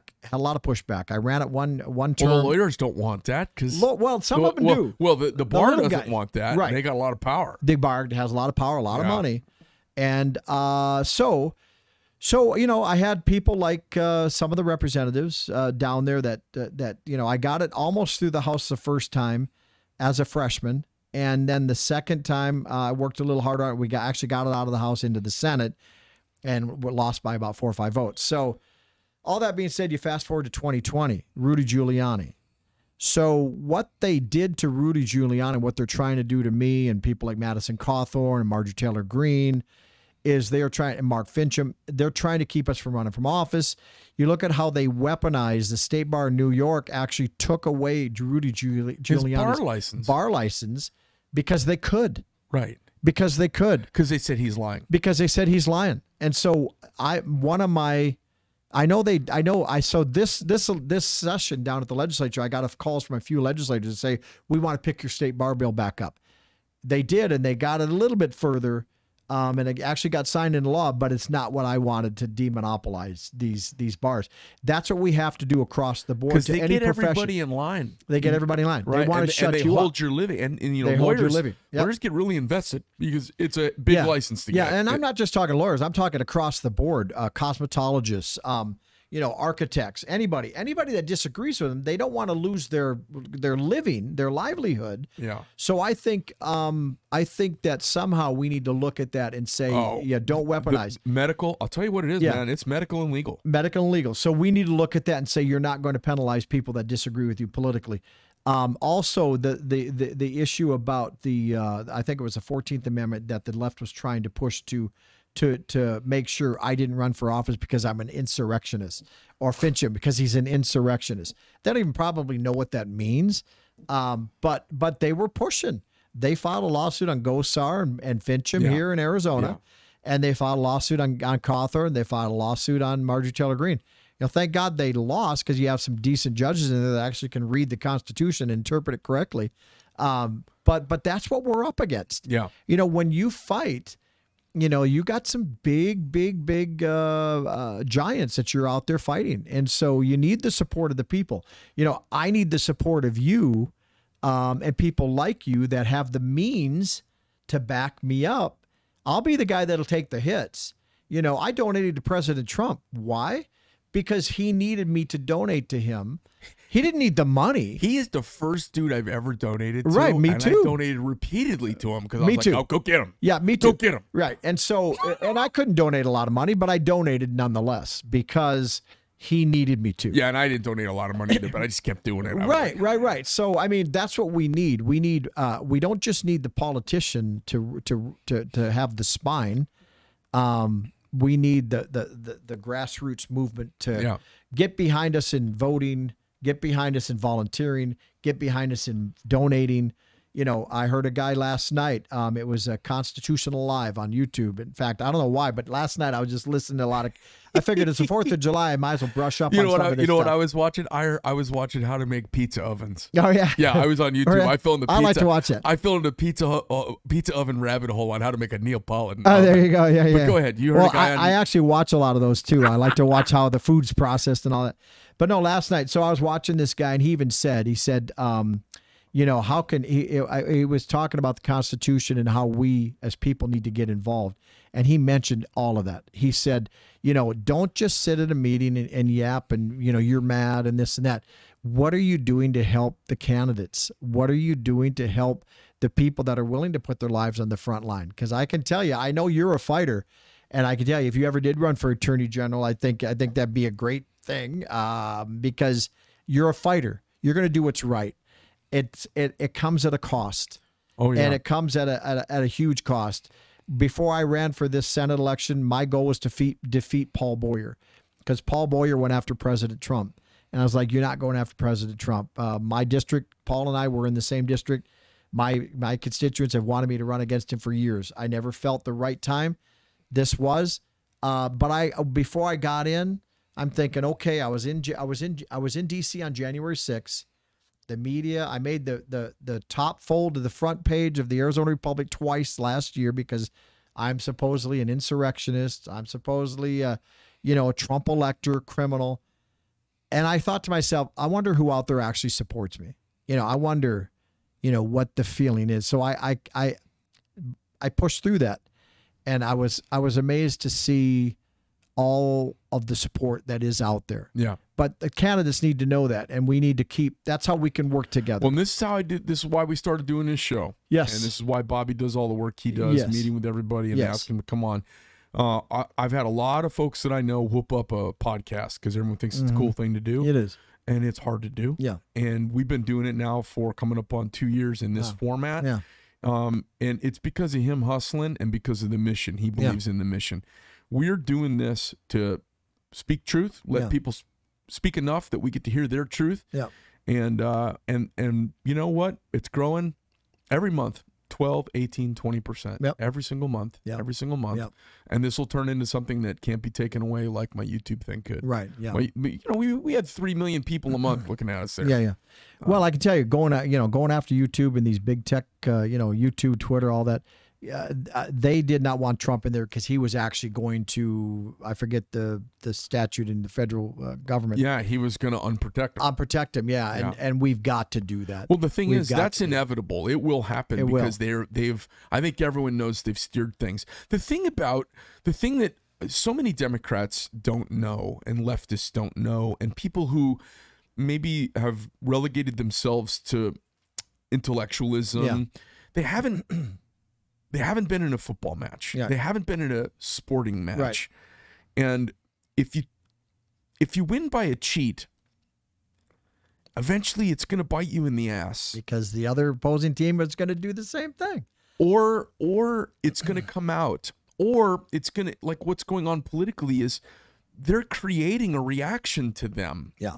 You should be the spirit of every legislator and every elected person should be win, lose, or draw. Let's play the game fair. Yes. Because if you play unfair, and they're blocking right now, it's coming out. We know it didn't go down fair. Right. Then you just turn off people who were marginal supporters. Right. Because you don't have everybody lock, stock, and barrel like you and me for Trump. Right. There's a lot of marginal supporters for Trump who they kind of hold their nose and vote that way because they really want a buttoned up country club Republican. Right.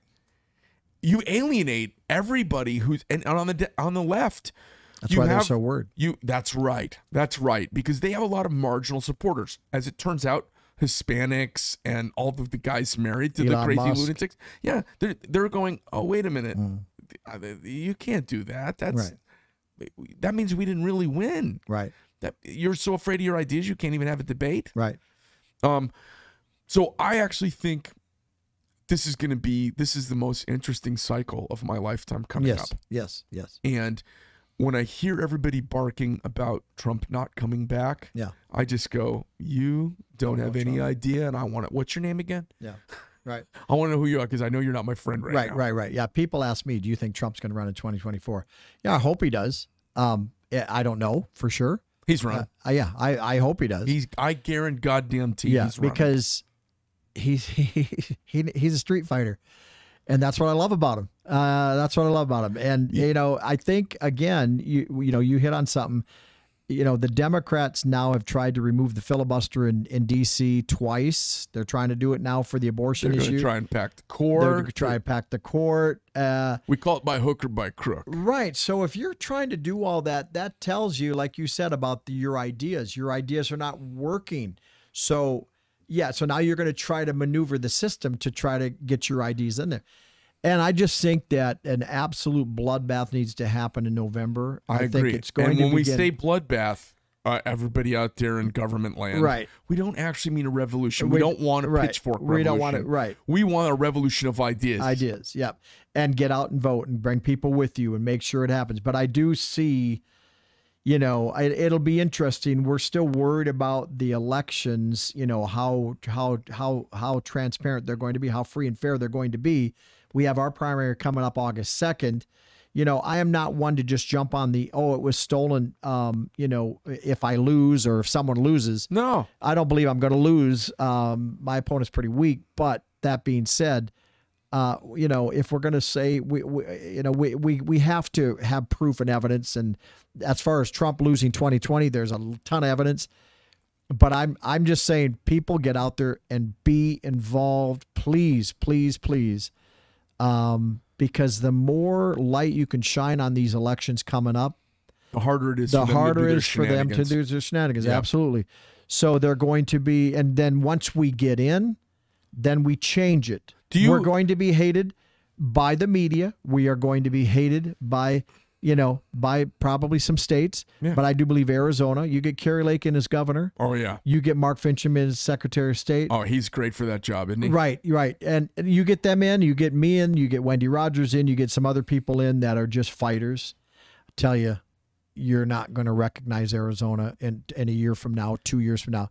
We're going to be the tip of the spear to change the entire nation, I believe. It's a template for how to do it. It's a template for how to do it. We think we look at Ron DeSantis in Florida and we're like, yeah, we love what he's doing. Yeah, he's a fighter. And he is. I know. He's a great governor. Him and Kristi Noem, I believe, are two of the best governors we have in the nation. Those are two people on our Republican bench. Yes. Yeah. So, but Arizona with Kerry Lake in there, and us as a legislature pushing. Raise some hell. Ooh.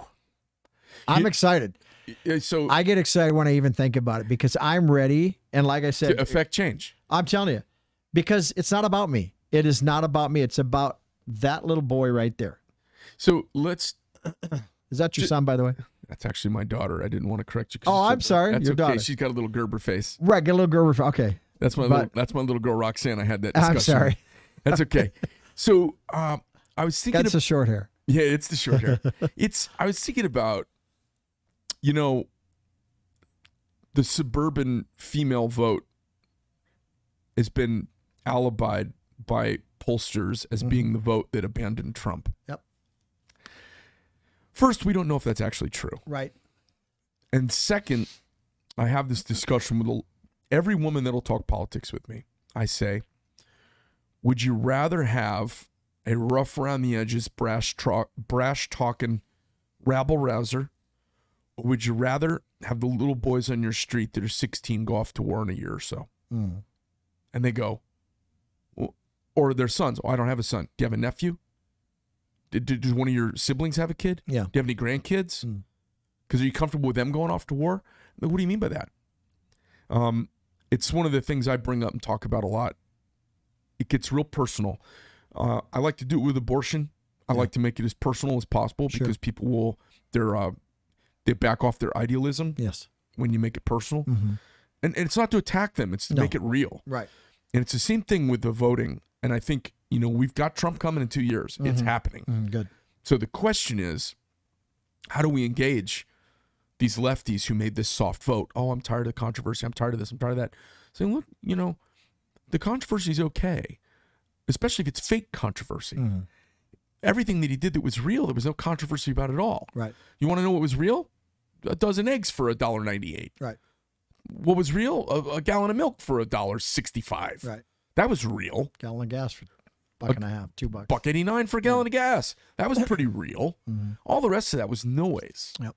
But the real reality is, you remember they said, Hillary Clinton, even during the campaign, oh, if you want to have a nuclear war, elect him. Good thing, he doesn't have his thumb on the nuclear button. Who would you rather have, this unhinged lunatic or me? Mm-hmm.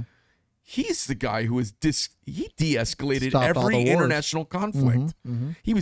He de-escalated North Korea. He de-escalated Iran. Mm-hmm. Because everyone was like, oh, yeah, he's not going to mess around. Right. Because as it turns out, strength really matters Yep. on the Strength. field and Yep. off. Peace through strength. Yeah. Yep. And so I'm having these discussions with everybody I can as I go through this next cycle, this half we're going to go through. You know, I'm already like, what's going to happen now? I'm trying to get everybody exposure so their ideas get out there, and we let the creative marketplace of ideas pick the next people, right? But we have to have these discussions about, hey, listen, who's getting your kid closer to war? Right. Yep. Who's getting the kids on your street? Everybody that's 17? Everybody that's 18? Yep. We don't have selective service this week. No. But, you know, every boy on your street registered. Girls are like, what? I'm like, yeah, you know, all these kids registered for the selective service. Yep. You and I did. Yeah, of course we did. Yep. And everyone's still doing it. Right. Well, what do you mean? Well, that's in case they have to renege on letting us off the hook. Right. Because they got a big war whooped up. Right. What do you think Russia would be? Right. Yeah, I mean, all that's true. Trump got us out of all the wars that we were in. Bush put us in. Cheney put us in.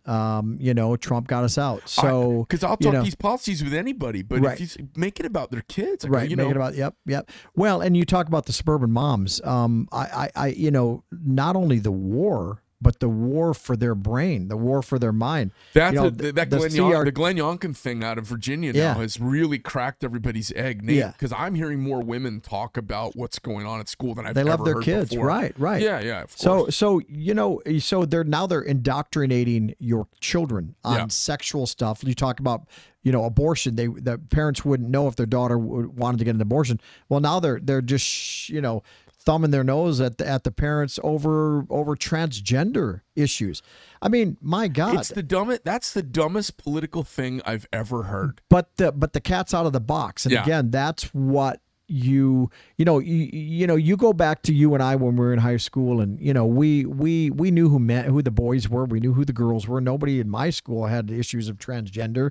They were in hiding. Yeah, they were probably in hiding, but you know their minds aren't fully developed yet, and to, you know, when they're questioning their sexuality or whatever, you know, the last thing they need is some leftist teacher telling them, oh, you need to, you know, cut your breasts off, or you need to, you know, do this, become a boy. Drugs to stop you. Yeah, from evolving. you brought up your friend about abortion, how you took her to the, you know, and had that procedure done. You know, and it affected her. Well, my God, how much do you think that would affect a child 16, 17 through the rest of their lives? You're destroying somebody. Did you hear what Bill Maher said about that? It was fantastic. I don't typically like him, but he said, you know, when I was 8 years old, I wanted to be a pirate. I'm glad nobody took me seriously. I'd be missing a leg and have one eye. That's true. He goes, we don't let kids choose anything. He goes, I don't even like kids, let alone let them choose their future. Right. He goes, what are you thinking, Democrats? Are you out of your minds? Right. Wrong battle to have. They are out of their minds, and it is the wrong battle to have, because now you're messing with the kids. Yeah. You know, now you going back to the abortion issue, now in California, they say you can kill a baby up to a month after the baby's born. So that's bananas. It's bananas. You know, it's insane, but they have a following, and we have to make sure, and the media is part of their following. Yeah. And we have to make sure that we are not afraid of the media. We've got to, you know, just call them out. Call them out. Truth, again, is all we have. You know, I've made a couple of points, and I know you got stuff to do. We'll wrap things up. I've made a couple of points recently talking to conservatives, because I talk to conservatives a lot. And I say, listen, I know God has called to you. Yeah. I know you believe in Jesus Christ and all of that, and that's wonderful. Yes. And if you have to fall back to that as your defense for these public policies, you're wanting to cram your ideology just like they're trying to cram their ideology. Right. We have to be so well informed that we don't need to fall back to Jesus and God to make these decisions. Yep. We can personally be informed to find great logic for good public policy in accordance with that conservative perspective. Yep. But we have to have these. We can't say, I'm pro-life because of Jesus. Right. Because you just lost, I'm going to say 60% of people willing to have a conversation. They go, oh, you want to. Okay. I want to have a real policy because I got a wife and a daughter. So as conservatives, and I've said this, being right is not enough. Right. We have to know why, and we need to why know are we right? And we have to find a way to have a secular argument in many ways. Yes. Even if personally we have these other convisions. Right. Because it's a secular society with separation of church and state. Right. We can't club people over the head with the cross. We can't. And it's one of the things I've encouraged everybody that I talk to. Good, we got to win. Yeah. We got to win. Yeah. It just so happens the win for the country happens to be one with our ideology. Right. But don't dislocate your shoulder, patting yourself on the back. Yeah. Right. Yeah. I mean, we got to know what we're talking about. Yeah. We have to be able to, to defend our beliefs. Yes. And, whether that be through the Bible or whether that be through, you brought up separation of church and state, and you know that that's not in the Constitution and all that. It's, my point is, but there has to be that moral foundation. You've got to have that moral foundation in a country or there's nothing. Or there's nothing. Yeah. Why is murder wrong? Why is abortion wrong? You do have to have that moral component. I believe in that component. Can you legislate morality? I believe you can. Because you can legislate immorality, or you can legislate, whatever you want to call it. They're doing it in California.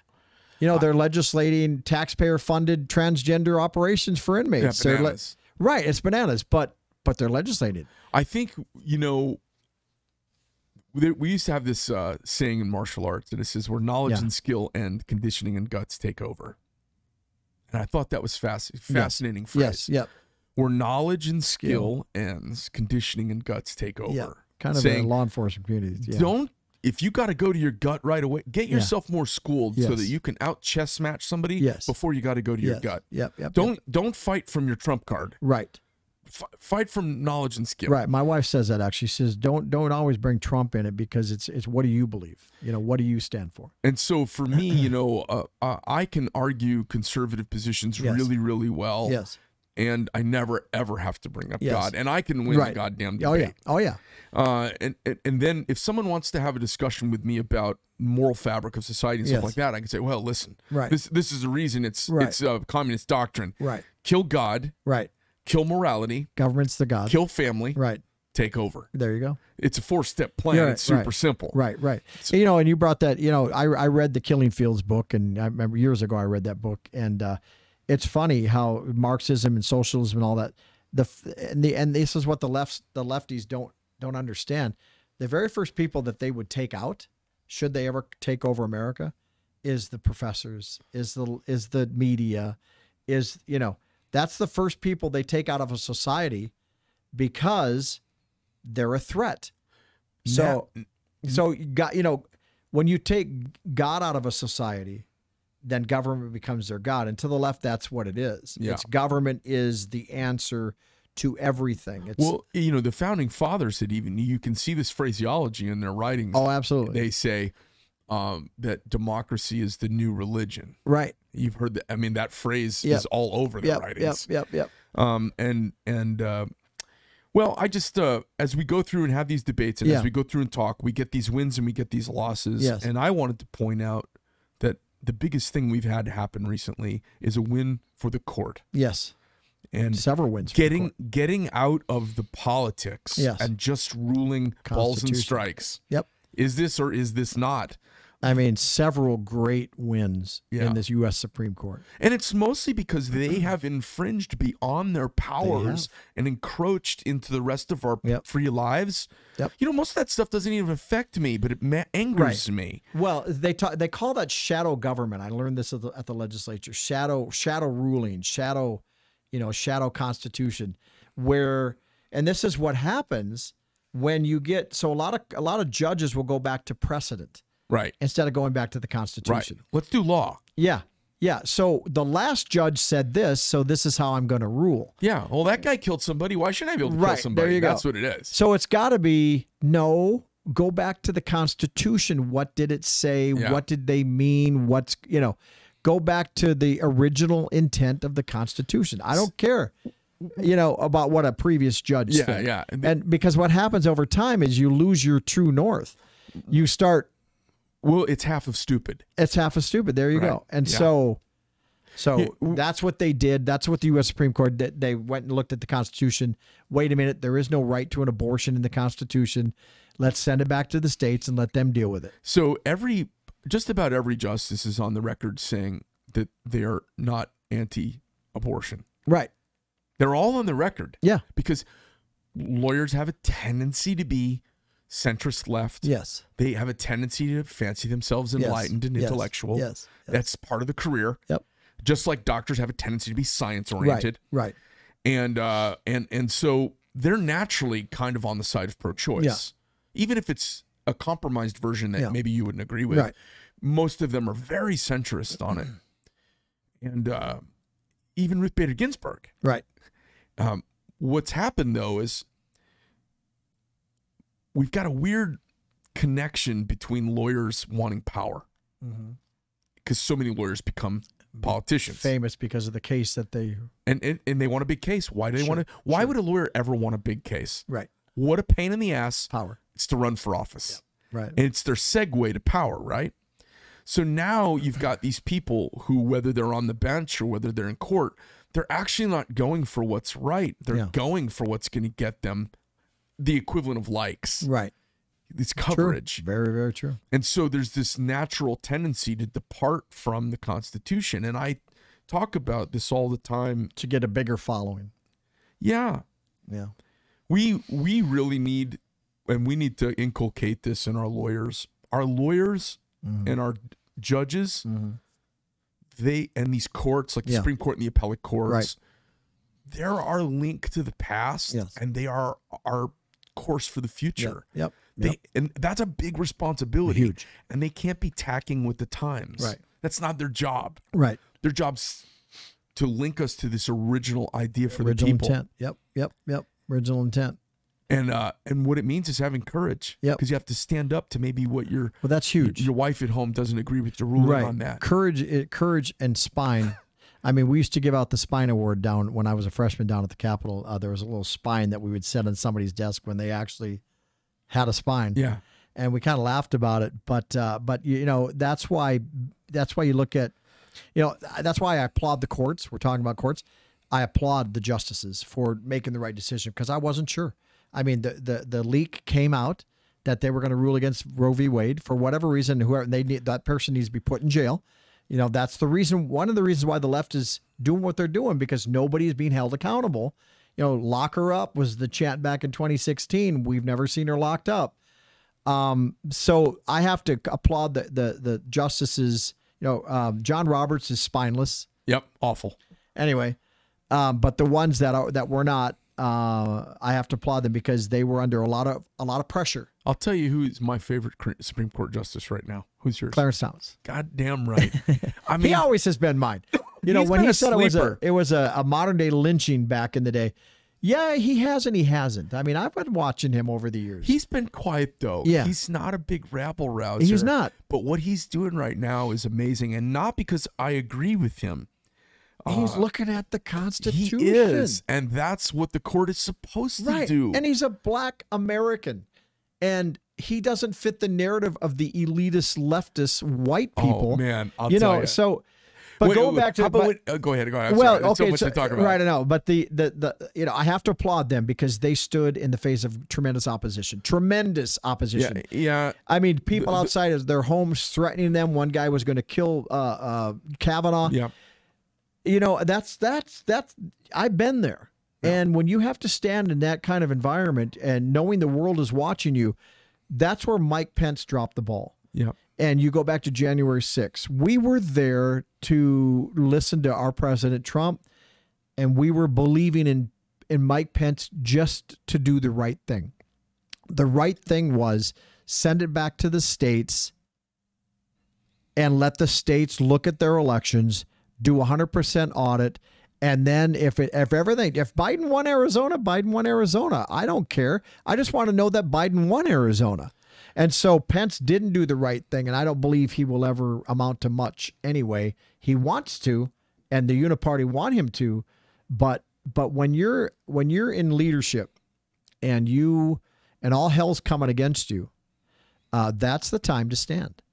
And And that's the time your true colors come out. Yeah, anybody can be a conservative when everybody's hugging them and saying, yeah, great job. But when all hell breaks loose and you're standing alone. And that's why I have to applaud the Supreme Court. That's why I do not applaud Mike Pence. And that's why I applaud President Trump, because he stood when all hell was breaking loose on him. Well, listen, this is the problem for so many of us who are not from the intellectual chattering intelligentsia class. We like concordance between observable data and outcomes. Yeah. When they're in discord, we're like, what? Right. You know, it doesn't make sense. But you're telling me this, but Biden won Arizona with more votes than Barack Obama ever. Right. And Trump, you could send out a text and get 1,000 people to get into a 100-mile-long car. Right. And Trump lost. Right. That flies in the. If somebody tells you pigs fly, you go, gosh, I've been around a long time. I've never seen one fly. Yeah. Well, just trust me, they fly. Well, that's what's happened. Right. And they're so disconnected from empiricism now. They have a faith-based worldview. Right. Well, they want to believe us. They want us to believe their narrative of it's a big lie.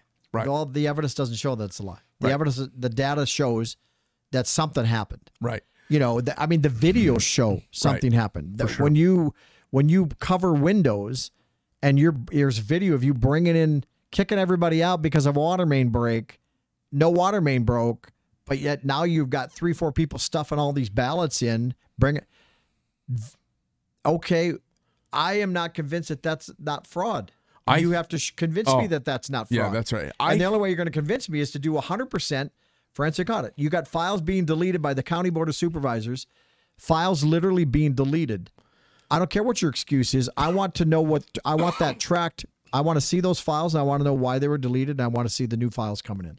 Well, not only that, we went through all the votes manually. Where are all the votes that weren't folded and the ones that were electronically filled in? Right. And how do we know those votes that we went through manually were even not cast by dead people, not cast by illegal immigrants, not cast by, how do I know that my vote was I know it was counted, but I don't know who I voted for. I mean, I want that tracked. This might be the thing that happens with this might be where the cryptocurrency and the blockchain thing comes in with blockchain voting. Yep. There's got to be some way that the problem is. I don't think with voting, I don't believe you're always going to have this narrative now that the election was stolen. Yeah. Always, unless you go back to paper ballots, medieval counted. times, paper ballots. Yeah, it's got to be paper ballots. And I think we should do that. I think we have to do that. If it's important to you, you're gonna. The left is you're gonna disenfranchise voters. How? Right? How? If that was $1 million that you were gonna get, if you show up at your polling place, I'm gonna give you $1 million check. I'm gonna be there. Yeah. I'm gonna walk there if I have to. Right. So to me, it's all about priority. Yeah. If you believe voting is very important to you, you're gonna get out and vote. We're not disenfranchising you. What's more important, having an election that the winners and losers feel is accurate, right, or disenfranchising 800 people? Right. I mean, it really is. Right. Is it disenfranchise everyone? Yeah. Or some person in some kooky scenario that we're trying to accommodate? Right. Well, you had the Democrats showing us in 2016. Look at the videos. They're saying the election was stolen. They were looking at the. They were not wanting to certify the election. They were saying that this state they don't accept this state's results. Everything that we said in 2020. So you got both parties saying the same thing. Yeah. And hopefully we're not going to say it when we lose. People say, well, you're just saying that because you lost. We don't know if we lost. I don't believe we lost. What's interesting is, why aren't we coming together with this? We don't have the conservative side of the spectrum does not have a history of wild accusations that they get caught being guilty of. Right.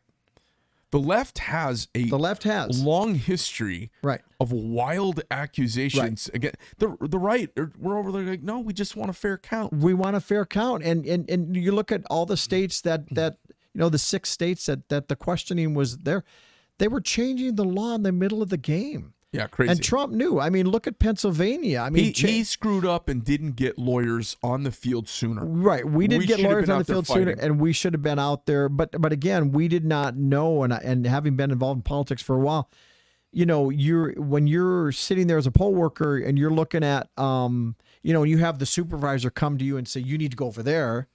Well, we've always been trained to, okay, go over there.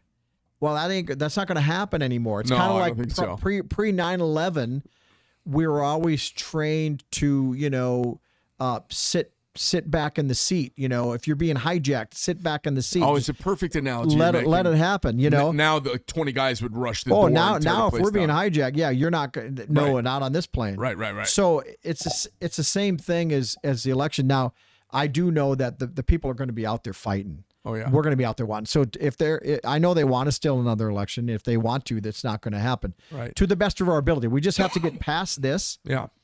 And then set the ground. Well, listen. Set the stage. Let's talk to people a little bit. They can votekern.com/donate. Yes. Right? VoteKern.com. Yes. VOTEKKERN.com. Go to votekern.com/donate. Yes. Or you can just go to his main page, click on the donate button.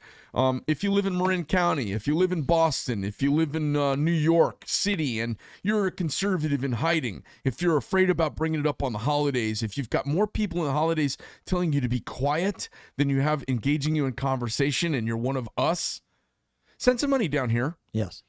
We don't want Zuckerbucks, but we love like-minded patriots who want the truth to come out. You know, if you can't fix the elections in Marin County or in New York because they're just so screwed up, or in Philadelphia because you know it's impossible to fix up there, you can help nudge a needle down here because we're not in a purple fight down here. We are a red state in a fight with the blue. There's a fight going on.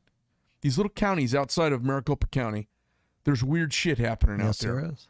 And the shenanigans and the people I've had on the show showing me evidence, video evidence, Yep. It's breathtaking. Yep. And they know the names of the people involved. Yep. They've got video of them doing the ballots. I mean, I've seen it with my own two eyes now. Downright We disconcerting. just had 2 election workers up in Yavapai County quit about a week ago. In fact, I was talking to Steve. because they Zipper. know it's coming? Because they know it's coming. Their excuse is they've been, they just can't take it anymore because they're being threatened by Trump supporters. No, the reality is They got caught. Yeah, we're gonna dig. They're digging deep. Steve Zipperman's up there. He's running for the state senate. He's digging deep. So Well, there's a lot of stuff going down. It's behind the scenes. It's not being covered by the news. The news doesn't want to boast this narrative because they're trying to boast this ding-dong that we've got in the White House right now. Yep.